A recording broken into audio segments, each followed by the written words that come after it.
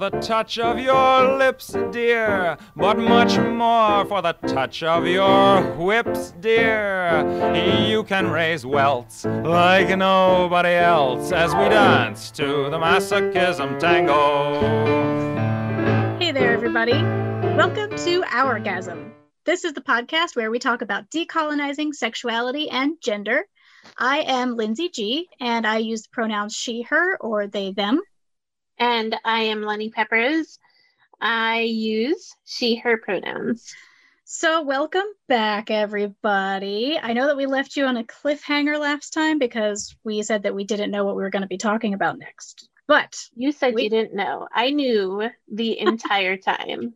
You are so sneaky. Yeah, I totally didn't just pick something that I was already researching for class this week. Of course not. We're way more rigorous than that. But we have finally landed on ageism. We want to talk about ageism. And first things first, I want to mention that some people might not know what ageism is. So we're going to have to come up with a definition that we're using here. But before we go into that, do we have a little disclaimer? In this podcast, we use the heteronormative terms of gender binary of men and women under the understanding that there are agender, androgynous, bigender, pangender, and gender fluid norms that exist outside of cis normativity. While we tend to use male and female as shorthand, this is not meant to undermine the very serious role of colonization in violence against two-spirit and non-conforming individuals. Even more so, this is not meant to obscure the reality that two-spirit and non-conforming people are the most likely to experience sexual violence, as we have mentioned in earlier episodes. We do not believe in the gender binary, and I cannot say that loud enough. Without fluidity, which is a Euro-Western construct that forced a strict gender division on our societies, which itself is a form of violence.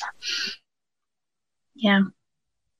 Thank you for saying that. I want to double back a little bit and talk a little bit about not believing in the gender binary. I don't know why it's been on my mind a little bit lately, just talking about gender identity and presentation and the binary nature of the way that we tend to think about it today. And this is like a concept that we talk about on the show all the time, but like the idea that we don't believe in the necessity or the objective reality of like man versus woman being like inherently separate and different things.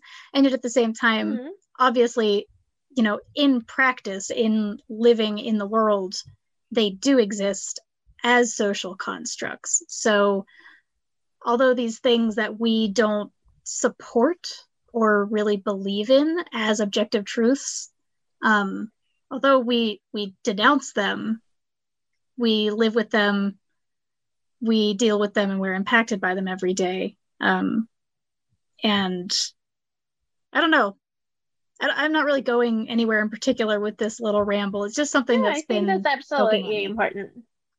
Yeah.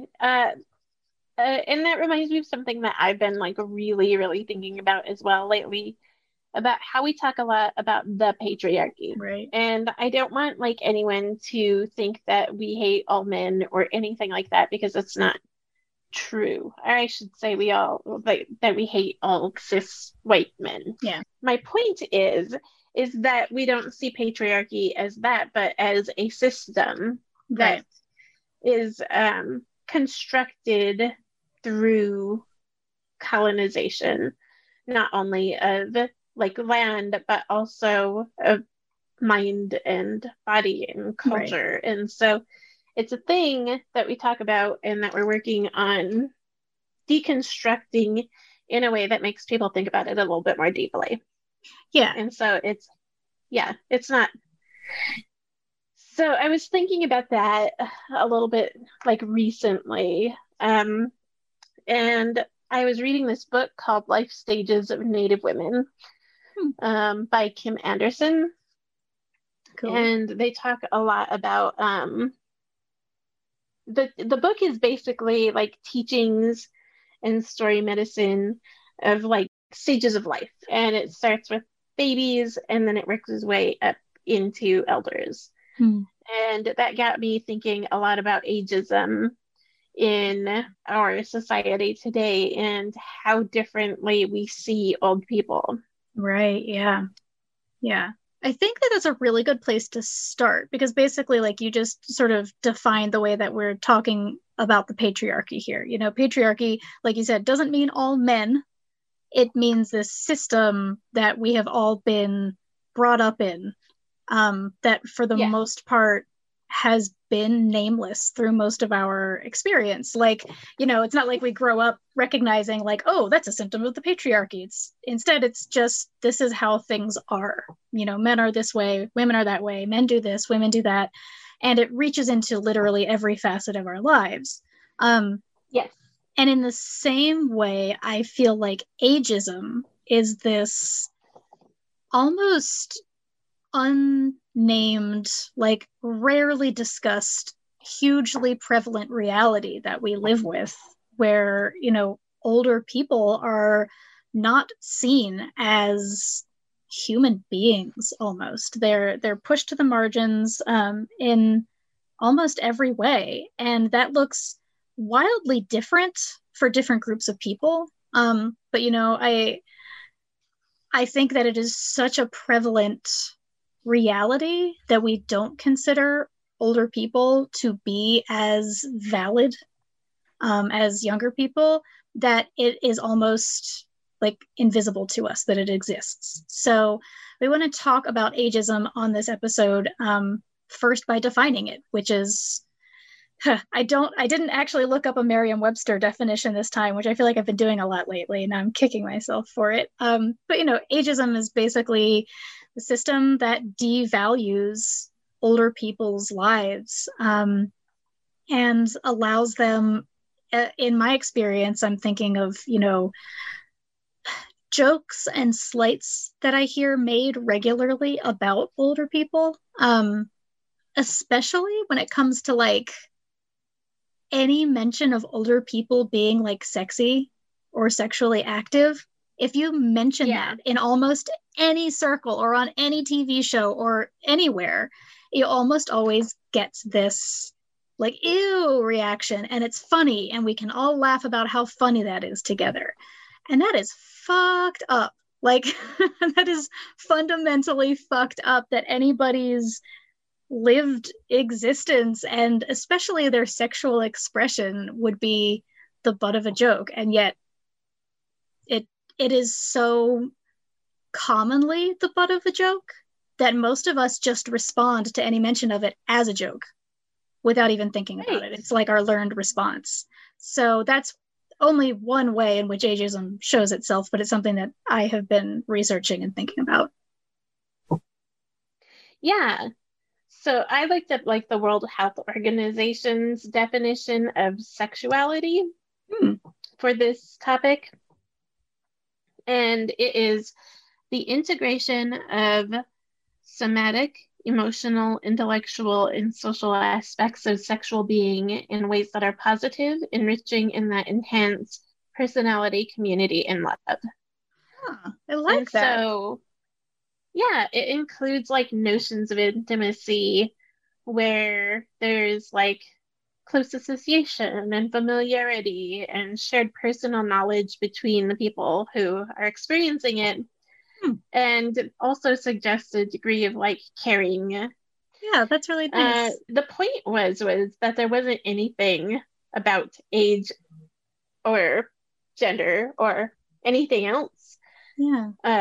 Patriarchy or, you know, anything included in that definition. Yeah, they're just talking about people. Yeah, right. And so why would we exclude anyone from sexuality? Right. Yeah, that's a really good question. And also, like, good job, WHO. That makes me feel good.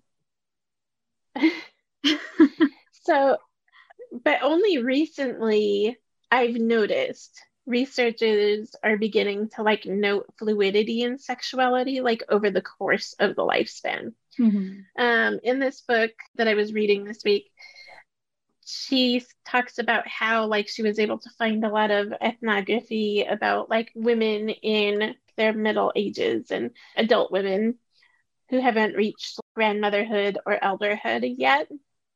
And she couldn't find much about menopausal like ceremony or anything like that for the research that she was doing. And so I'm going to be 40 sometime in the future soon. Someday. And someday I'm going to be, but I also have adult children. And so I was thinking about like how some societies, some tribal societies consider you an elder once you have had a grandchild. That really got me thinking about how not far in the future it is where I would be considered an elder and what that meant for me in terms of like sexuality and all the other things that go along with age. I actually kind of dove into this 2 years ago. I was writing a werewolf screenplay that I never finished. Yet. So like anyone and there was like somebody who wanted a treatment for it. So if I ever do finish it, it may actually even get made. Woo! Called Menopause, PAWS, and it's a werewolf movie where a woman is going through the change, but the change isn't menopause, she's just turning into a werewolf. Oh my God, yes. That's the opposite of what you usually see when people talk about, any kind of film about, somebody going through change and learning about superpowers. It's always puberty. Always. Yeah. And this is like a horror film, and so she keeps going to like doctors, and the doctors are like, no, like they just keep like brushing it off as women's problems. And somebody could have caught that she was eating human beings or things like that. Like this entire time she's been going to doctors, and they've just like poo-pooed it as like menopause. And like the horror of like being a woman and not being taken seriously by your doctor and being somebody who doesn't know what's going on with your body, and like having to figure that out and then learning that you're a monster. Okay, maybe not like really actually. Yeah, if you're actually you have lycanthropy, which based on all of the horror films that I've seen over the years, I think is treatable. Yeah, with a silver bullet. Zing. No, I was reading a little bit about that and thinking about that earlier too.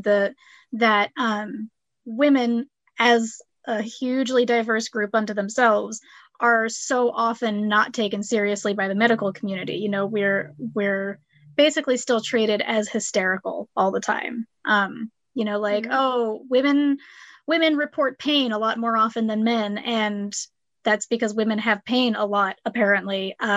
And we actually can handle a lot of pain, but often when we go to a doctor's office and we say, hey, I'm having a lot of pain, we get laughed out of the office, in one way or another. They think that we're making it up. They think that we're looking for drugs. They think that we're looking for attention. They think that we're being hysterical. And when you add to that experience that's experienced by most female identified people across their lives, the fact that as you age, you are taken even less seriously by the dominant culture and by the medical industry, the idea of going into a doctor's office as an older woman with a problem that you can't identify is terrifying unto itself. Like lycanthropy or no lycanthropy. Yeah. It's so messed up because like the dominant idealized notion of like being young looking and physically attractive and sexually active is all like somehow combined when really those things don't have anything to do with each other. And what it does is it implies that there's a right or wrong way to age, or that there's an unsuccessful or successful way to age. And so when somebody is like, they have gray hair and, they have pain in their back and knees, I'm describing myself to the doctor, like it's scary how not important that is to that doctor. Well, I feel like there's this idea that like, oh yeah, when you're older, everything hurts and your life sucks. So don't go to the doctor about it. What's the doctor going to do? You're just old. Like, that's not helpful. That's not doing any good for anybody. My point was, what I was getting at earlier, was that all of these things are treatable in young people. Right. But for old people, they're just considered normal and part of the aging process. Yeah, and I that's think a really so good point. Discriminatory when we can treat it in some people but not others. Right. Yeah. Like, oh, your knees hurt. Oh, you're just old. Go home. Yeah. Like, well, it's not great to be living with knee pain, but yeah, it's like there's like a devaluation of the quality of life for older people, and right. Yeah, and like there's no reason that older people should be just like disqualified from doing all the things that they want to do, or just like left to be uncomfortable every time they move because they're old. But I think that is the expectation. Like, and we all grew up with these images of like frail, helpless older people, and like, well, yes, it is true that aging does take a toll on your body. And we're not saying that like every person above a certain age should still be like frolicking in the meadow, like in the yogurt commercials where like everybody's so happy. Like, but at the same time, yeah, it seems that there's a level of invisibility where people, they're not being treated like people. They're being treated like old people, and that is a different thing. It's a different category. And right. I was thinking about like why this is particularly a problem that needs to be addressed through the lens of colonization and patriarchy. And there are several that really popped out to me, but one that really hit me in my own thinking was that, particularly when applied to women, the categorization of being old makes you very invisible in our culture. And that inherently undermines all of the wisdom that you have gathered over the course of your life. And it invisibilizes you to the point where the contributions that as an elder, as a person who has so much experience and has learned so much over the course of their lives, all of that gets disappeared.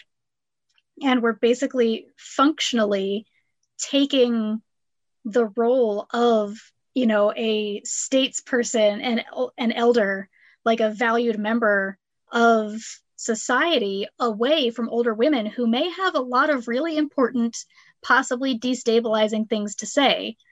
And I think that is very much, I don't know if it's on purpose, but it certainly serves a purpose for the systems that are in place and the powers that be to silence older women. Right. For a lot of old people, there's a lot of key myths that have been conceptualized in relation to older people's sexuality. And so some of those are like lack of sexual desire. Mm-hmm.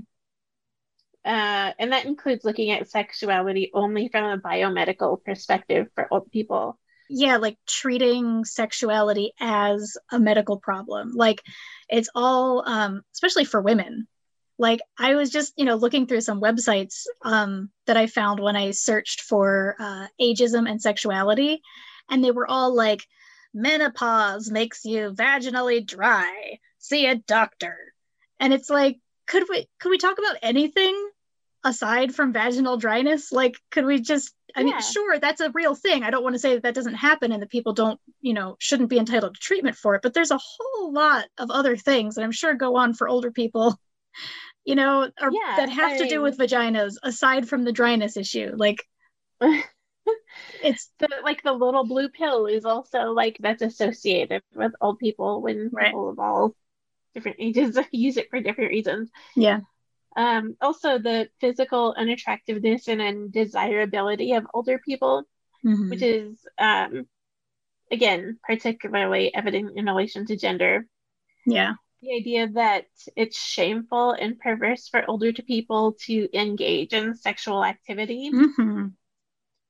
and the invisibility of older LGBTQIA Right. Yeah. community members and individuals who may need to return to the closet later in life.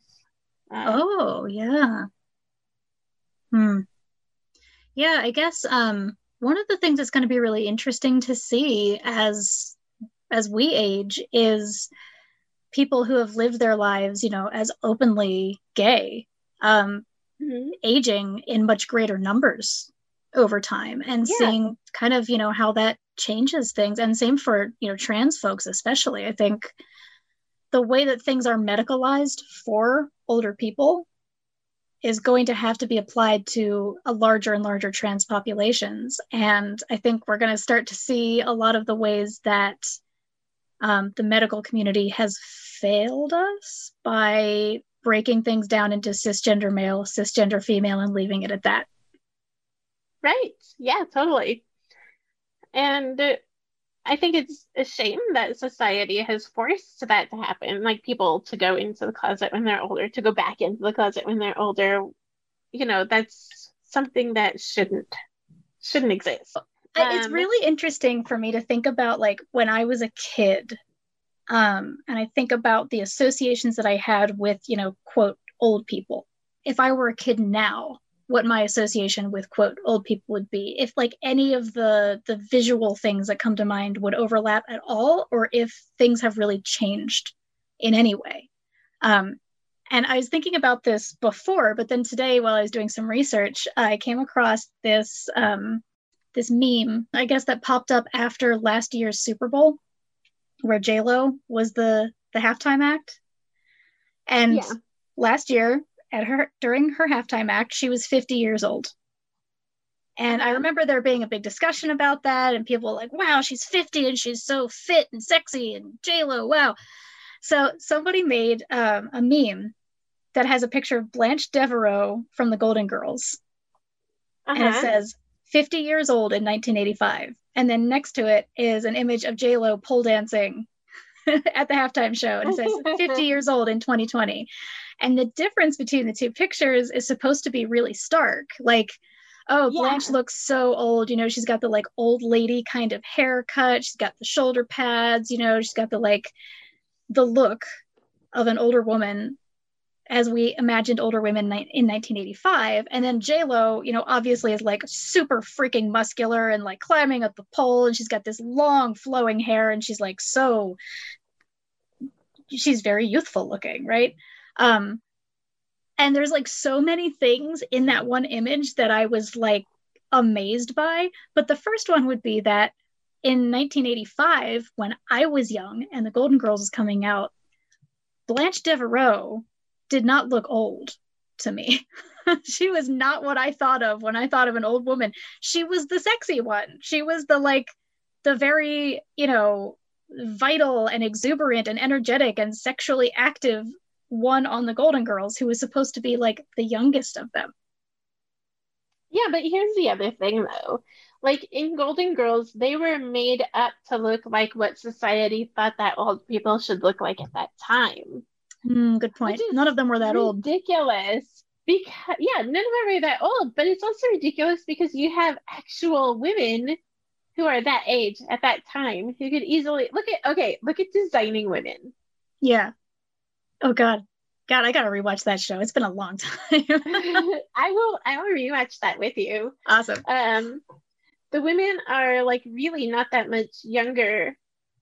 I think they're almost the same age even as like Blanche was in Golden Girls.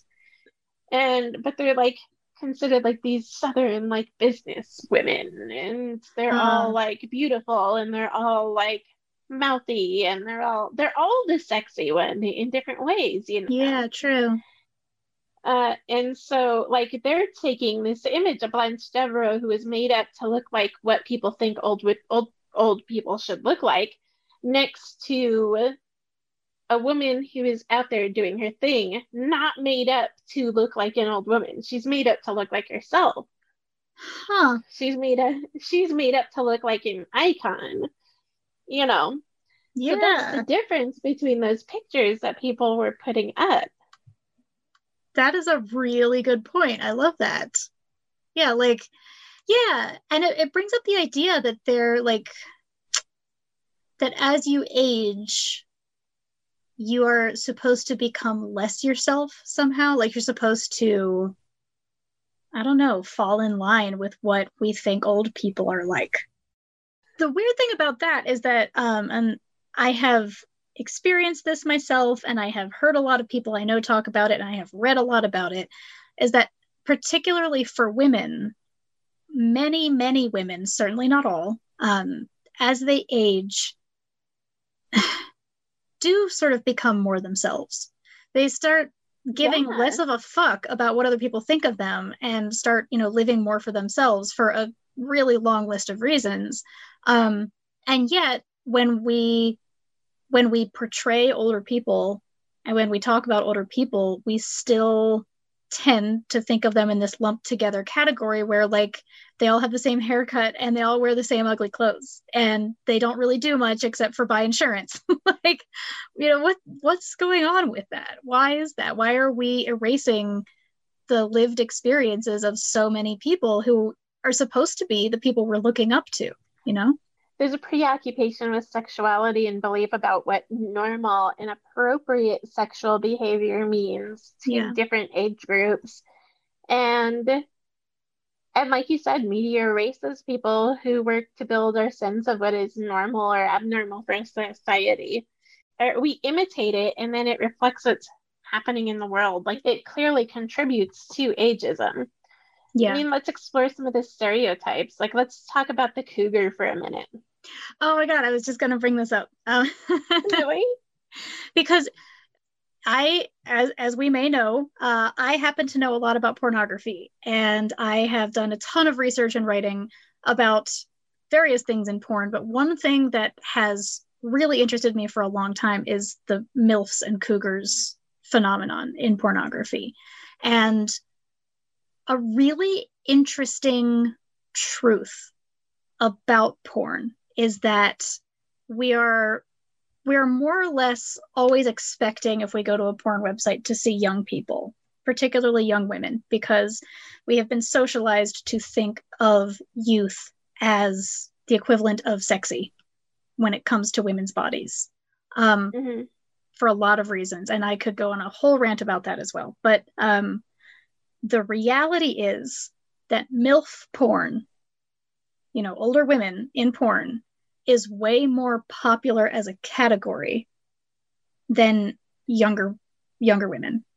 In 2019, the year 2019, MILF was the fourth most searched term on Pornhub. And it had been knocked down like one or two notches for the year before that by the term Japanese, which rocketed up to number 1 or number 2, I think. Because people in Japan suddenly started using Pornhub like way more than they had before. So things were a little bit upset, but I think before that, MILF was number 2 or number 3. So in 2019, MILF was the fourth most searched term on Pornhub, which is one of the world's biggest porn websites. And the term teen, which is pretty much, porn shorthand for anyone who's not a MILF, was number 11. So MILF is a full 8 spots above teen when it comes to what people are looking for in pornography. And there's kind of 2 ways of looking at that. One being that because the women in porn are assumed to be young, that you must label older women as MILFs in order for people to find them. So you kind of say that, well, maybe the MILF category isn't as big as the rest of everything that is porn, and so it's still a subset. But on the other hand, if people know specifically what they're looking for and they go to Pornhub and they type in the search term for what they want, it is way more often going to be MILF than teen. So what that implies to me is that a lot more people are interested in more mature looking women than in young women. But that completely flips the script of what we are sort of taught to find attractive, which is youth, particularly in women. And I just think that is very interesting. I think that's very interesting as well. And I think also being able to see myself represented in the porn that I want to watch, and so obviously I'm going to look for the list of words that I look up to search are obviously going to be like at least reflecting myself in some way, or, how I would see myself in different situations. Yeah. That may mean that I have to type in the word MILF. Maybe in a live episode somewhere in the near future, we'll tell you what our Pornhub recipes are. Oh my God. We'll have to get drunk before that one. Yeah, we're going to get drunk on camera and talk about, answer your questions and do all that stuff. And someday soon when we're both vaccinated and we can hang out again. Yeah. I mean, by the way, everybody, Lenny is fully vaccinated as of this recording. Fully vaccinated. Woo! Heck yeah, I am. You're, 2 weeks away from going out and living your best life. Still safely and with a mask on. And I made it through both of them. I got a little sick on the second one, but guess what? I'm still standing. Woo! Okay, I sang. I did it. Thank you. That happened. The fans are going to lose it. They're going to be so excited. Okay, where were we? Oh, we're talking about the cougar and the MILF. The MILF. In not porn though, on regular TV, these two, the cougar and the MILF, portray negative aspects of women. They reinforce the concept of most older persons as asexual because they are hypersexualized and there's no in between. Right, true. When I think about myself, I don't think about myself as a MILF or a cougar, but as a power-hungry bitch trying to hang on to her youth at all costs, usually at the expense of the fresh up-and-coming young woman protagonist. Yeah. Actually, that's my that's my Pornhub search recipe. I just typed that in. Oh, I thought it was your LinkedIn profile. It's all of the above. It's my dating profile. Yeah, it's everything. Oh God, couples looking to bring in a third are probably just drooling over you. That's the role play scenarios are endless. Well, that one's mine. But I mean, that is that's the other one that we see in films is the power hungry bitch. Think of Meryl Streep in The Devil Wears Prada. Right. That's all about the young up and coming person coming into and this other woman trying to hold on to her job and feeling that she has to. Right. Oh, and that's a whole other aspect of ageism is, employment opportunities and the way that older people can't get hired because they are older.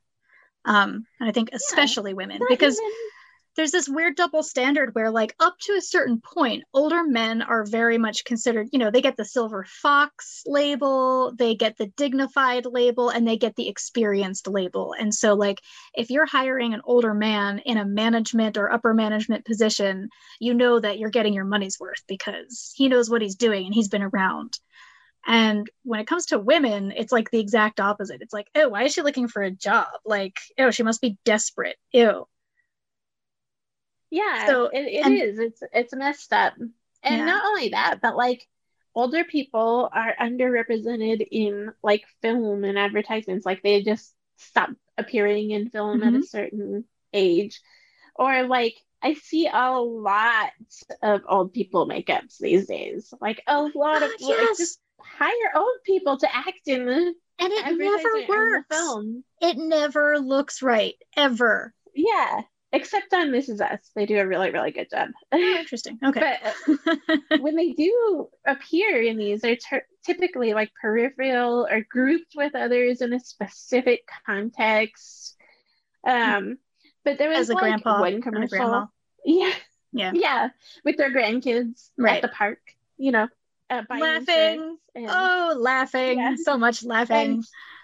taking medication and laughing and buying insurance. Yeah. And eating all yogurt. of those things. That's for their bowels. Yeah. I think that's what old people do, right? They buy insurance and they talk about their bowels. That's pretty much it. And their grandkids.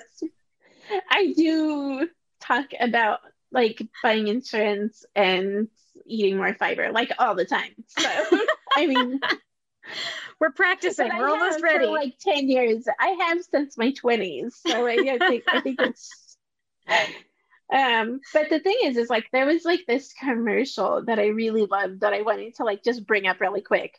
Okay. It was a Reese's peanut butter cup commercial, and it featured like this old man and this old woman, and the old man's like eating the edges off of his peanut butter cup, and the old woman's like all disgusted, and she's like looking over at him, and she's like, nibble, nibble, nibble, that's all he ever does.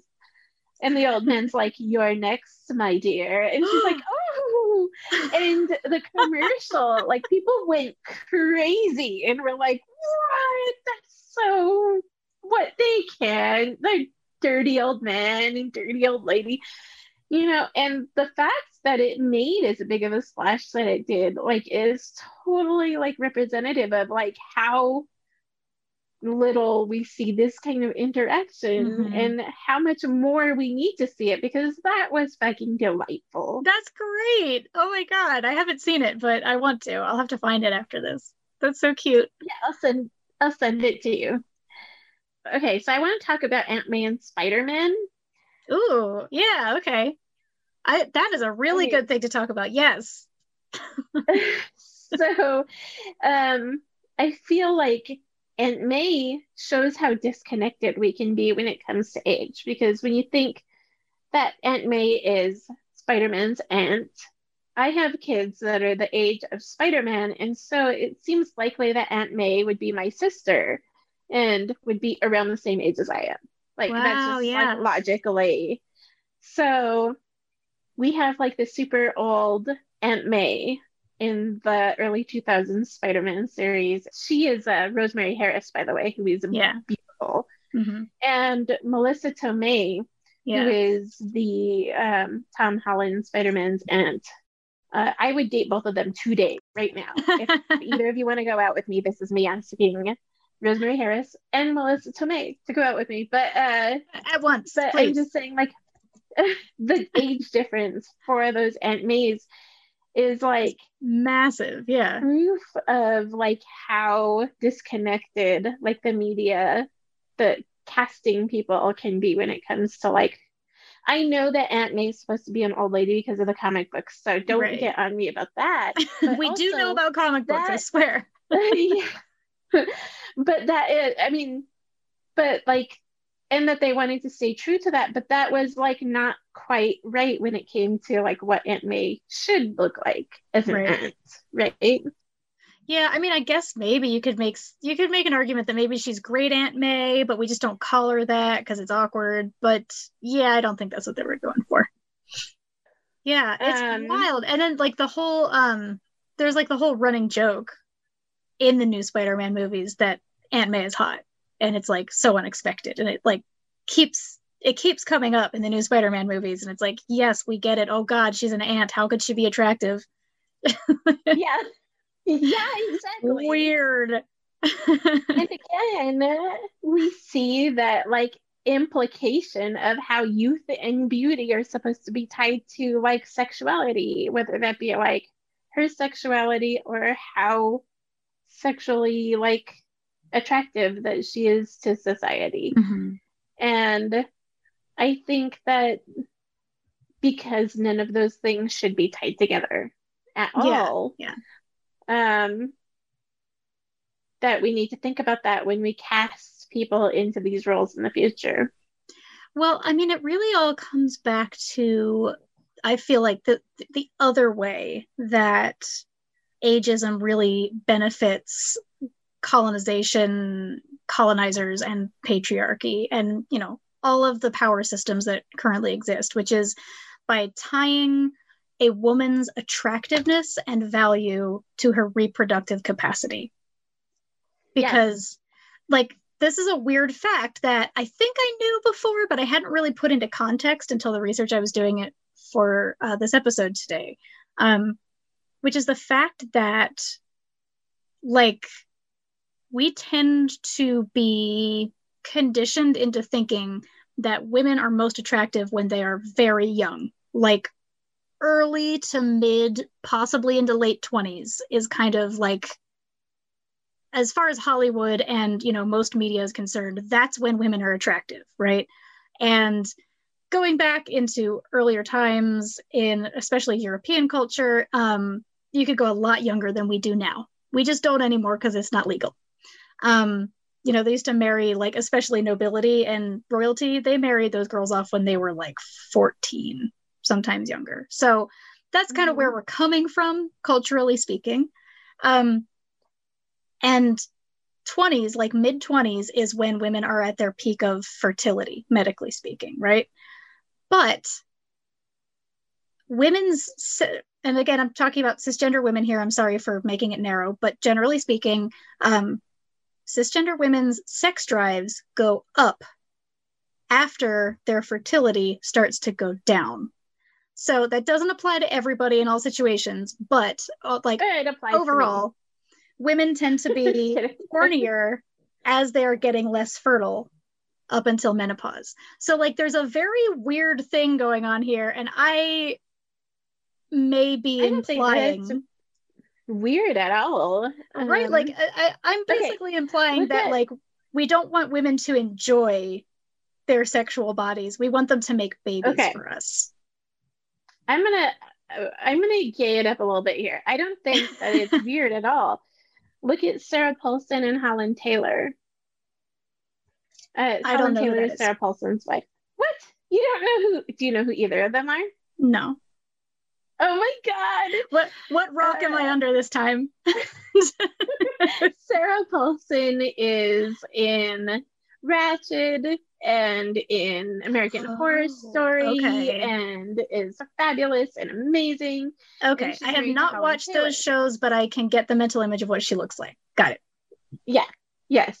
She's married to Holland Taylor, who is also fabulous and amazing. But like everyone focuses on the age difference between Sarah and Holland. And Sarah said that the fixation that society has on her and her wife is due to the obsession of like avoiding their own mentality, as well as society's, quote, ageist thinking, and the idea that to be old is to cease to have any desire. Right. And so she says like that most of the attention is largely positive, and when she does hear anything negative, she has zero tolerance for it. And she also, a quote, says that anyone says anything about a person I love in a way that is disrespectful or cruel, and I want to cut a bitch.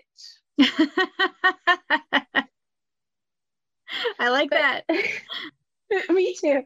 What she's doing is she's breaking down this idea that we can only love a certain kind of person, and really shows what we've been saying through this entire episode, that the rules are made up. Right. And that's not to say someone who is adamant on upholding those rules don't go out and hurt people who step outside that box. But remembering that we can love, you know, I could easily fall in love with somebody who's like 75 years old right now. And guess what? That would be perfectly okay. And everything could be fabulous, or that could be great. I mean, one of the really interesting things that you can clearly see when you look at like the category of cougar versus its mirror, you know, like cougar being, generally speaking, an older woman with a younger partner, and the opposite of that being, you know, an older man usually with a younger woman, and the way that we see those dynamics so differently culturally. Like if a younger woman, you know, marries or is in a relationship with an older man, we usually see him as inherently taking advantage of her youth and beauty, and she inherently taking advantage of his implied wealth, right? Like gold digger. That's what we tend to see. But when you reverse that script and you have an older woman with a younger partner, you don't usually see that younger partner being labeled as a gold digger because it's not assumed that an older woman is going to have wealth to go after. And if you do like see a dynamic where it looks like an older woman is taking advantage of a partner's like youth and wellness and beauty, it's like cheered on as opposed to being denigrated. And it's weird. Like, what I think that part of it comes probably directly from American Pie, honestly, where you're like, you're like cheering on the young guy for getting it on with an older woman. Like, wow, what a notch on your bedpost. That's so cool, man.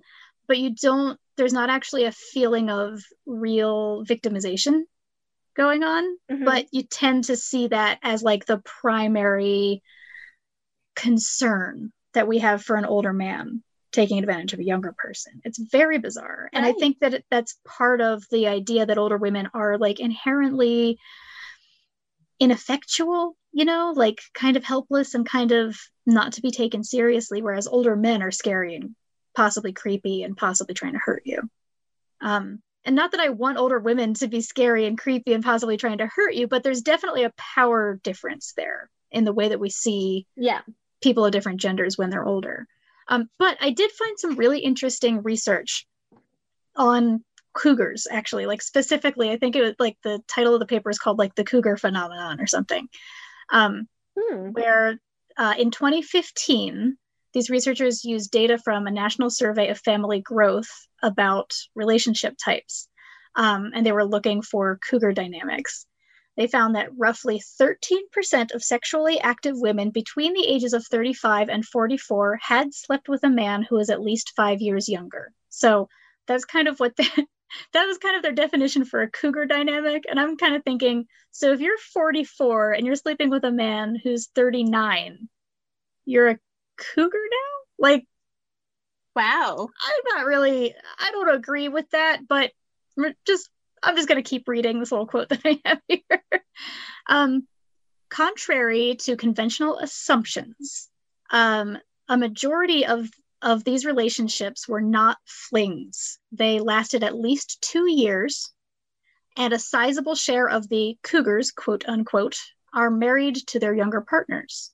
So whereas like a lot of the time we're taught to see these women as like being predatory and moving from man to man and, just like wrecking them for other women after that, they actually tend to be like committed relationships with nice ladies. Totally. The term cougar itself implies that they are preying on someone. Right. And I'm going to bring it back to porn for a minute, because I think that there's a dynamic there that is really important, that is really reflected in that sort of predatory nomenclature, right? So the main thing I think that, well, there's probably two things that a lot of people like about cougar porn and MILF porn. The first being that the women's bodies in MILF porn are more developed looking. Like literally I wrote an article a few years ago for glamour.com, specifically about ageism in porn.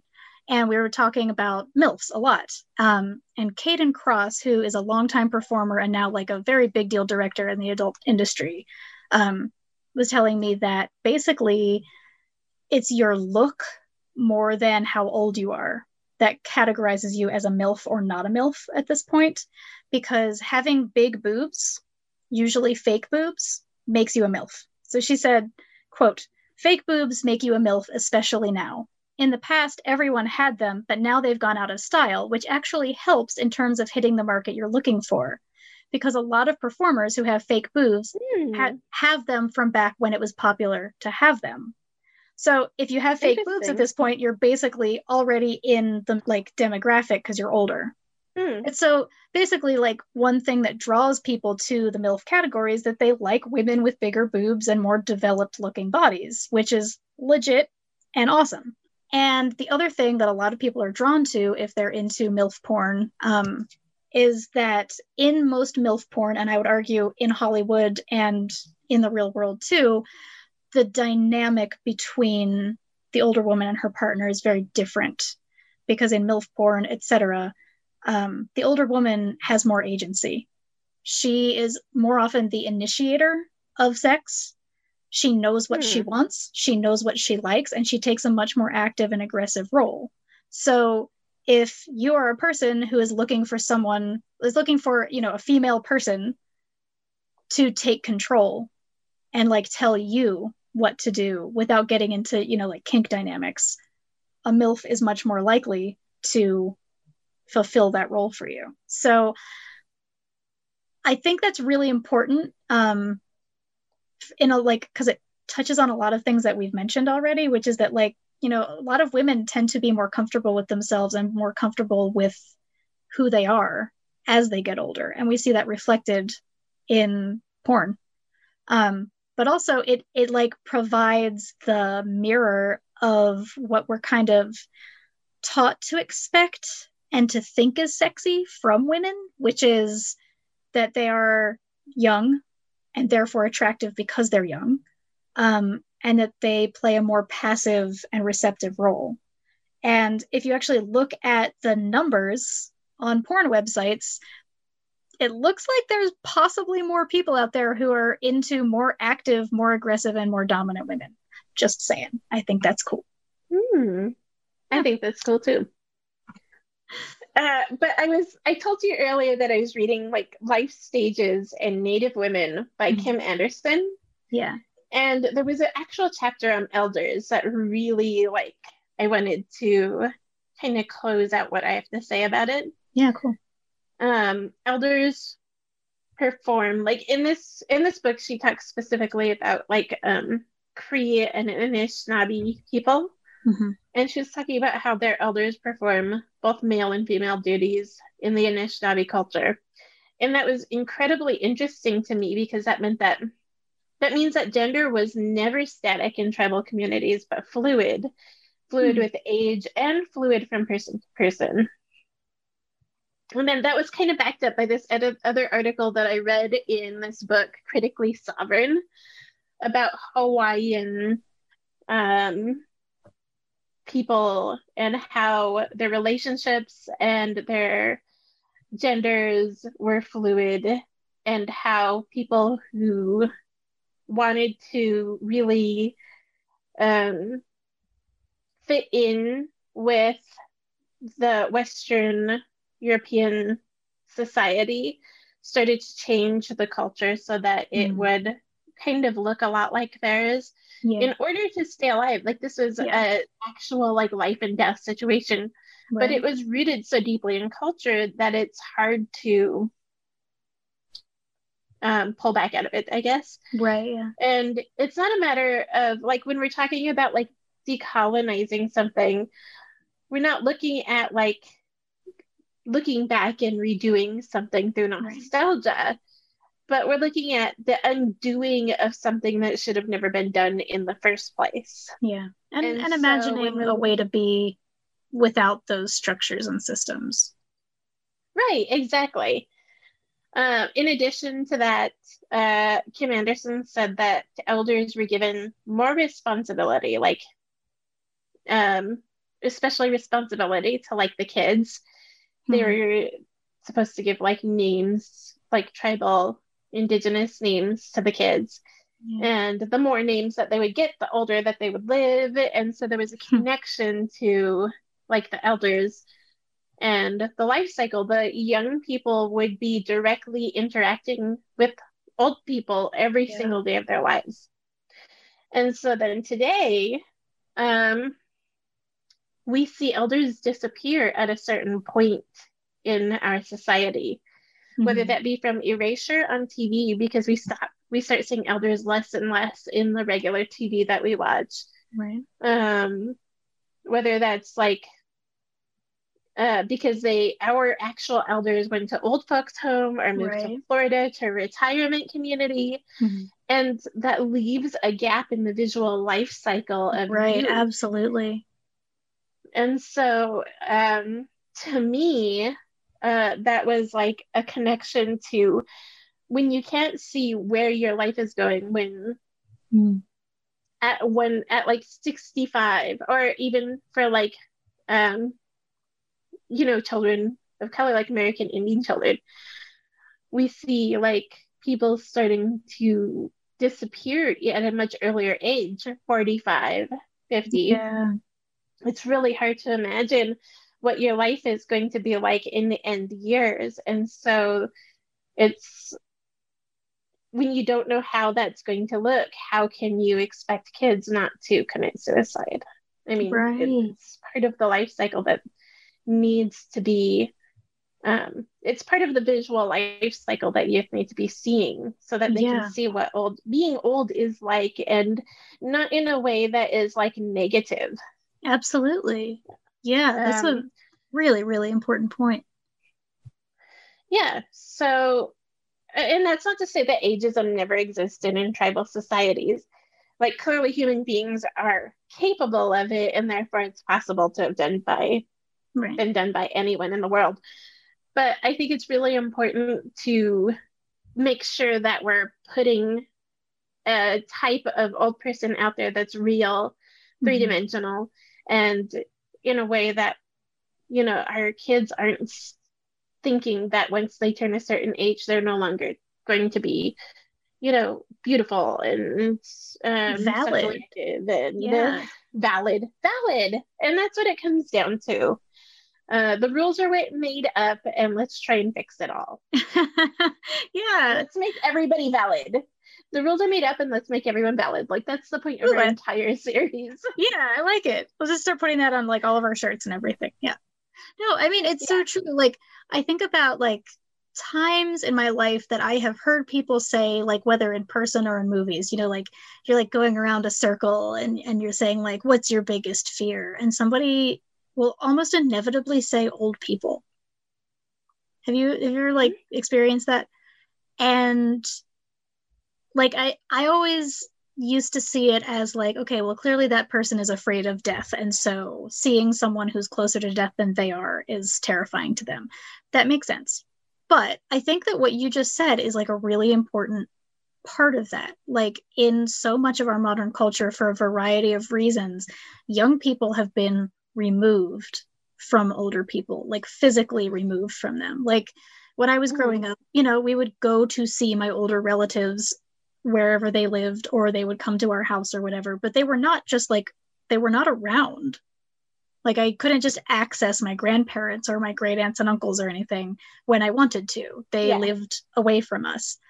And it really creates like a gap between like our formative years, like when I was a kid and I was sort of forming my mental map of what life looks like and what I will look like at different parts of my life. I didn't have the access to older people. And like what you were saying, where, you know, in native populations, like those old people literally almost don't exist because the life expectancy is much lower. And then when you look at, you know, media, and there's like so little representation of older people, there is this, it's like there's just an absence where there should be like a robust population of people who are not just older, but are like, you know, repositories of lived experience that we could be learning from and treating really seriously. And we just don't have that much access to it. And we're sort of like conditioned not to take the people that are in our lives or that are represented seriously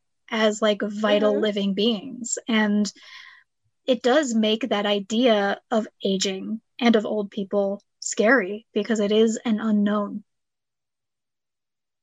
And like, how could I become that? And then, you know, you always hear the totally overplayed line in movies and stuff of the old person looking in the mirror and being like, when did I get so old? How did this happen? Like, it just, you know, like you just blank out, and then one day you wake up and you're old, and oh God, your life is over. Like I woke up this morning with a hunch, you know, and when it just like happens when you turn that age, apparently.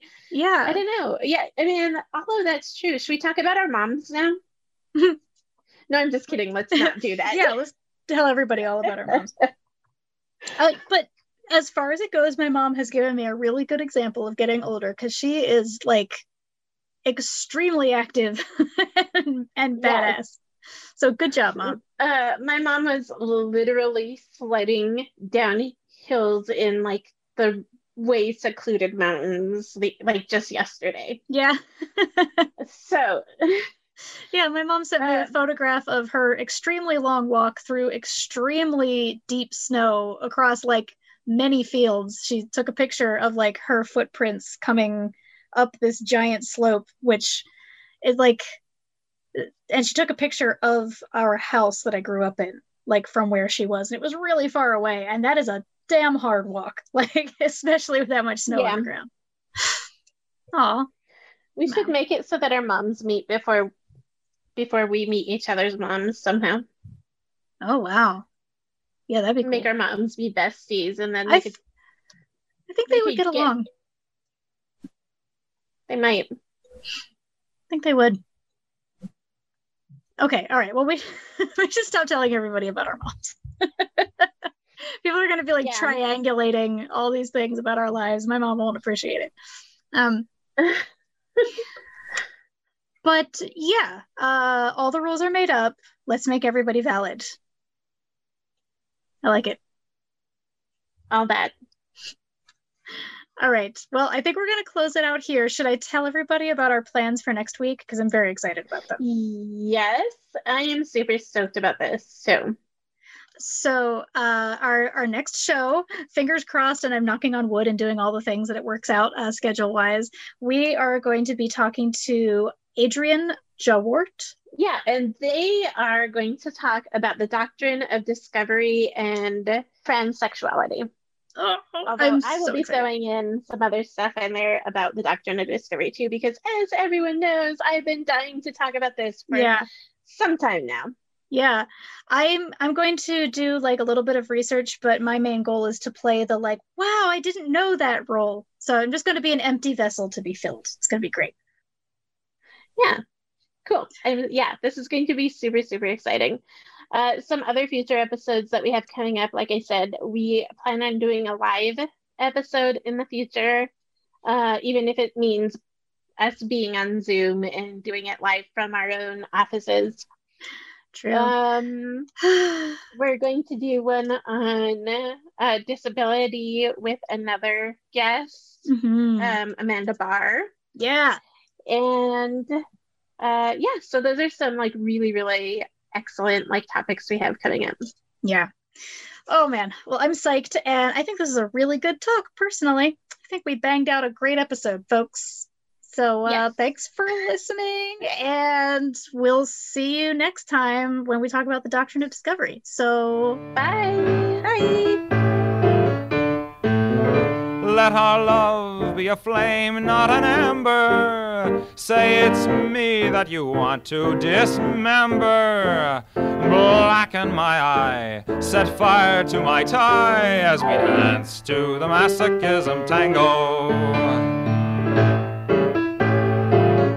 At your command, before you here I stand. My heart is in my hand.